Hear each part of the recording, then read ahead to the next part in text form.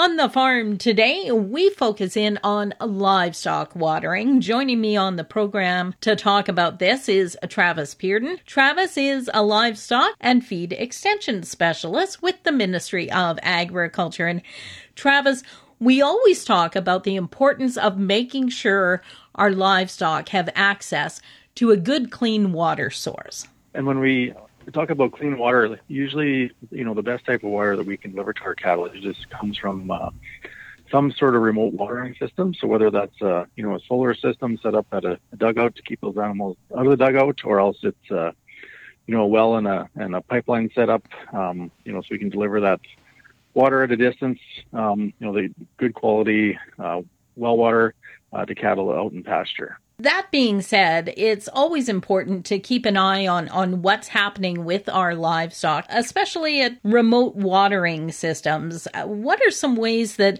maybe producers can do this? Well, obviously the old method would be to drive to each water site at least once a day, if not twice. The solar systems and the remote water systems, technology has gotten a lot better, but they're still not foolproof. So when we get, temperatures like we had last week when it's 40 degrees outside, those sites need to be checked quite often. So I've been working with a few producers recently who have set up cellular trail cameras at these sites. So basically how they work is you can set them to take pictures at different times of the day, and then those pictures just automatically are sent to your cell phone, so you can actually see what's happening at those water sites just by looking at your phone. So it's been, the guys that are using them just love them. It gives them a lot of peace of mind.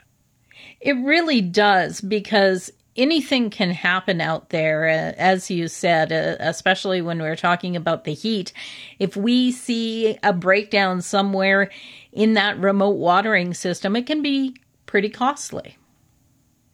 Yeah, it doesn't take long when it's 40 degrees out to start affecting animals, and it's it's probably even more serious in a pasture situation. Especially like a community pasture, you might have multiple troughs. Those animals will start, basically running from trough to trough looking for water if it's not available. So that's when things can get bad in a hurry for sure. So when we're talking about using these trail cameras, how many do we need, and how cost effective is something like this? Well, I recently worked with a community pasture.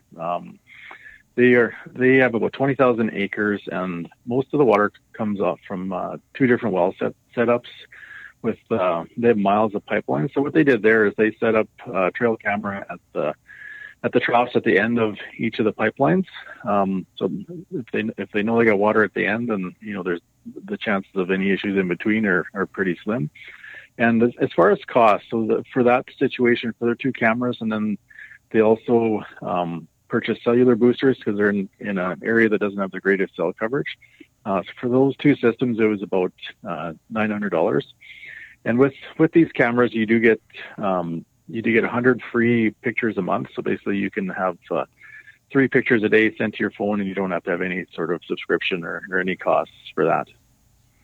Definitely something that a lot of producers may be interested in looking at. A lot of producers now utilize cameras in their barns during calving. This is just one more use for them that can prove very beneficial.